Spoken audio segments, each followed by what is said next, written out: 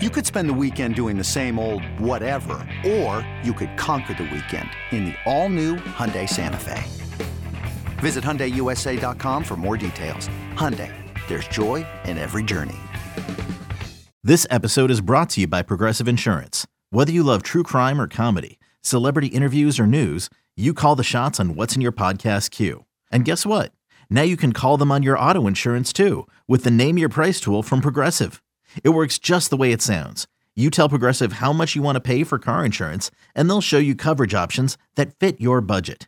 Get your quote today at Progressive.com to join the over 28 million drivers who trust Progressive. Progressive Casualty Insurance Company and Affiliates. Price and coverage match limited by state law. The funny thing is I had a conversation with somebody in the bigs, and they reached out to me with this when they heard the news, and they were like trying to like find out information that I know. Regardless, when it came down to that possibility of no one's going to cover the insurance part of this deal, and they were just like, I asked, I was like, does that even happen in baseball? Do you have players that are uninsured throughout a year? And he goes, yeah, it happens a lot, but nothing to that magnitude, nothing to those type of contracts. So, like, I don't know if you're going to be able to have a 12-year deal and not have it insured. I just don't think it's possible. Yeah, I don't know. I don't know how specifically this plays out in terms of what this contract looks like, what protections are in it, what's covered insurance-wise. What I do still think, though, is that they're going to find a common ground. I think there's a couple of positive signs from the last few days. First of all, as frustrating as it's been for maybe me, you, and everybody listening, the radio silence is not a bad thing. You know, the fact that we're not getting leaks every single day, this side did this side did that, this team's now interested, I think is probably a good thing. I think it means that the lawyers of the New York Mets, Scott Boras, they all have their heads down, and they're trying to work a deal out. And that wouldn't surprise me if Steve Cohen's not even involved anymore. Basically saying to Billy Epler and the lawyers, get a deal done. Get a smart deal done. But we want this guy on our team. And I do think that there is a motivation for Boras and Correa to get this deal done with the Mets because, you know, we mentioned Minnesota as a backup plan because we know that the Twins had an offer out there for him. Not quite the offer the Mets made, not quite the offer the Giants made, but a pretty good long-term offer. But there is a question of if the Mets decide today, we're done, we're walking away from this, there's no common ground, what is he really getting on an open market? I don't know. And the idea that he would take another short-term deal doesn't make any sense. He's coming off a good enough year on a short-term deal to get his mega contract. It has nothing to do with the short term. Nothing to do with the short term. It has everything to do with what is this man 8 years from now? What is this man 6 years from now? So I don't even see the short-term solution as making any kind of sense for Carlos Correa because he can go out next year on a short-term deal, have a better year than he just had, and the MRI concerns are going to be the same. What the hell is going to change? No, unless Carlos Correa wants to bet on himself for the next decade and say, I'm just going to take short-term deals. You know what I'm going to do? I'm going to make $35 million a year every single year. I'll opt out. I'll have a good enough year. I'll keep getting that deal. I've always said this about franchise tags in the NFL. If you're that good and you're that confident in yourself and you do that every year of your career, that's better for you financially. But nobody wants that risk. They want the long-term guarantee. I know I feel the same way. When I was signing my contract with the Fan, I said, I want long-term. I don't want year to year. I don't want to risk that. So I totally get. Now, obviously, my numbers are far different than all these athletes. A lot less. Whoa, a lot less. But I get why you want that protection, but it doesn't even make sense for Correa to take a short-term deal. So this is his shot at a long-term contract, and I still think it's going to work out with the Mets, but God forbid it doesn't.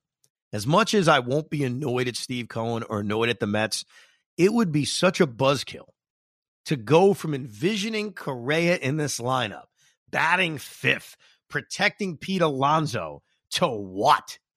I don't even want to think about that alternate world, Pete, because I don't know what they do. I don't know. First of all, there's nothing they could do that would make us feel as good as the feeling we had upon thinking Correa would be in this lineup. Hey, it's Kaylee Cuoco for Priceline. Ready to go to your happy place for a happy price? Well, why didn't you say so? Just download the Priceline app right now and save up to 60% on hotels. So whether it's Cousin Kevin's Kazoo Concert in Kansas City, go Kevin, or Becky's Bachelorette Bash in Bermuda, you never have to miss a trip ever again. So download the Priceline app today. Your savings are waiting. Go to your happy place for a happy price. Go to your happy price, Priceline. No question. We're going to make a trade for somebody? We've already went down the road of why we don't want to trade our assets right now. The only thing you can do is go free agency, and there's no one else out there. So the one thing I will say, to piggyback off what you said, the radio silence is good.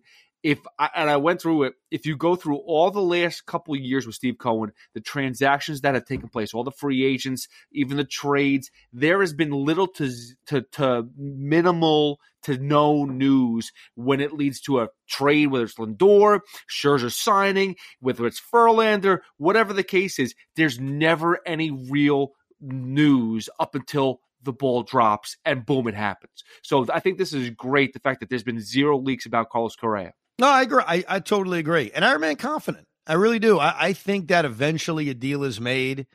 Waiting is the hardest part. I don't know when it's going to happen. I'm not necessarily telling you it's going to happen before New Year's or it's going to happen anytime soon. But I think that right now you've got two motivated camps to get a deal done. I think both sides want this deal done. So it's really about finding that common ground that Carlos Correa and Scott Boras can say, all right, we feel good. And the Mets can feel at least protected from some kind of long-term injury, specifically with this lower leg, specifically with this ankle. But I don't even want to think about a world in which Correa goes back into free agency and signs elsewhere and signs, dare I say, with the Atlanta Braves. I'm just kidding. I don't think that's a imagine that swerve. Imagine that. We have him. We're the evil empire. We're the Metsies. Then we negotiate with him for a week before losing him to the Atlanta Braves. That would be like the 2022 season all over again. It'd basically be the regular season in a smaller capsule.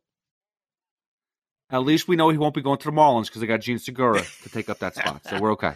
And by the way, when I saw that, it's annoying. It's annoying because Gene Segura is one of the many guys who's made a career as a Met killer. He's been great against the Mets.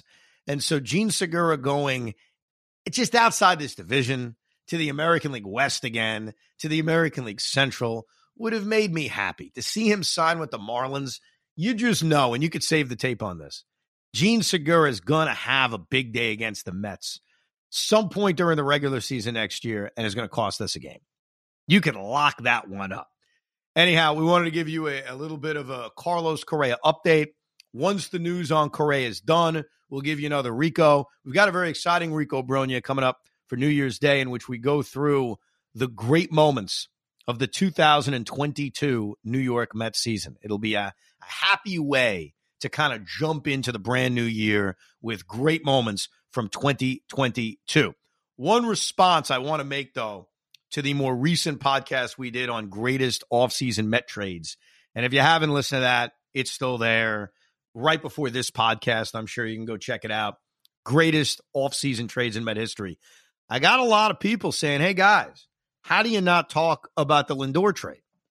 The Lindor trade is way too early to judge. I'm sorry. We cannot sit here between what Cleveland got back and how good Andres Jimenez is, between the impact of Lindor through 2 years. It's like election night. Too soon to call? This is way, way too soon to call. I don't even know when we could call it. We may have to wait like a decade before we call that trade. I don't even know if we could call the Edwin Diaz trade. As great as it looks right now, Jared Kelenic turns into Mike Trout. Who knows? But definitely appreciate the feedback. You could always email the pod at thericob@gmail.com. Have a wonderful New Year's. Thank you for listening to Rico Brogna. We hope you enjoyed this episode of the Rico Brogna podcast. It's amazing, isn't it? Make sure you download it now to keep it on you at all times.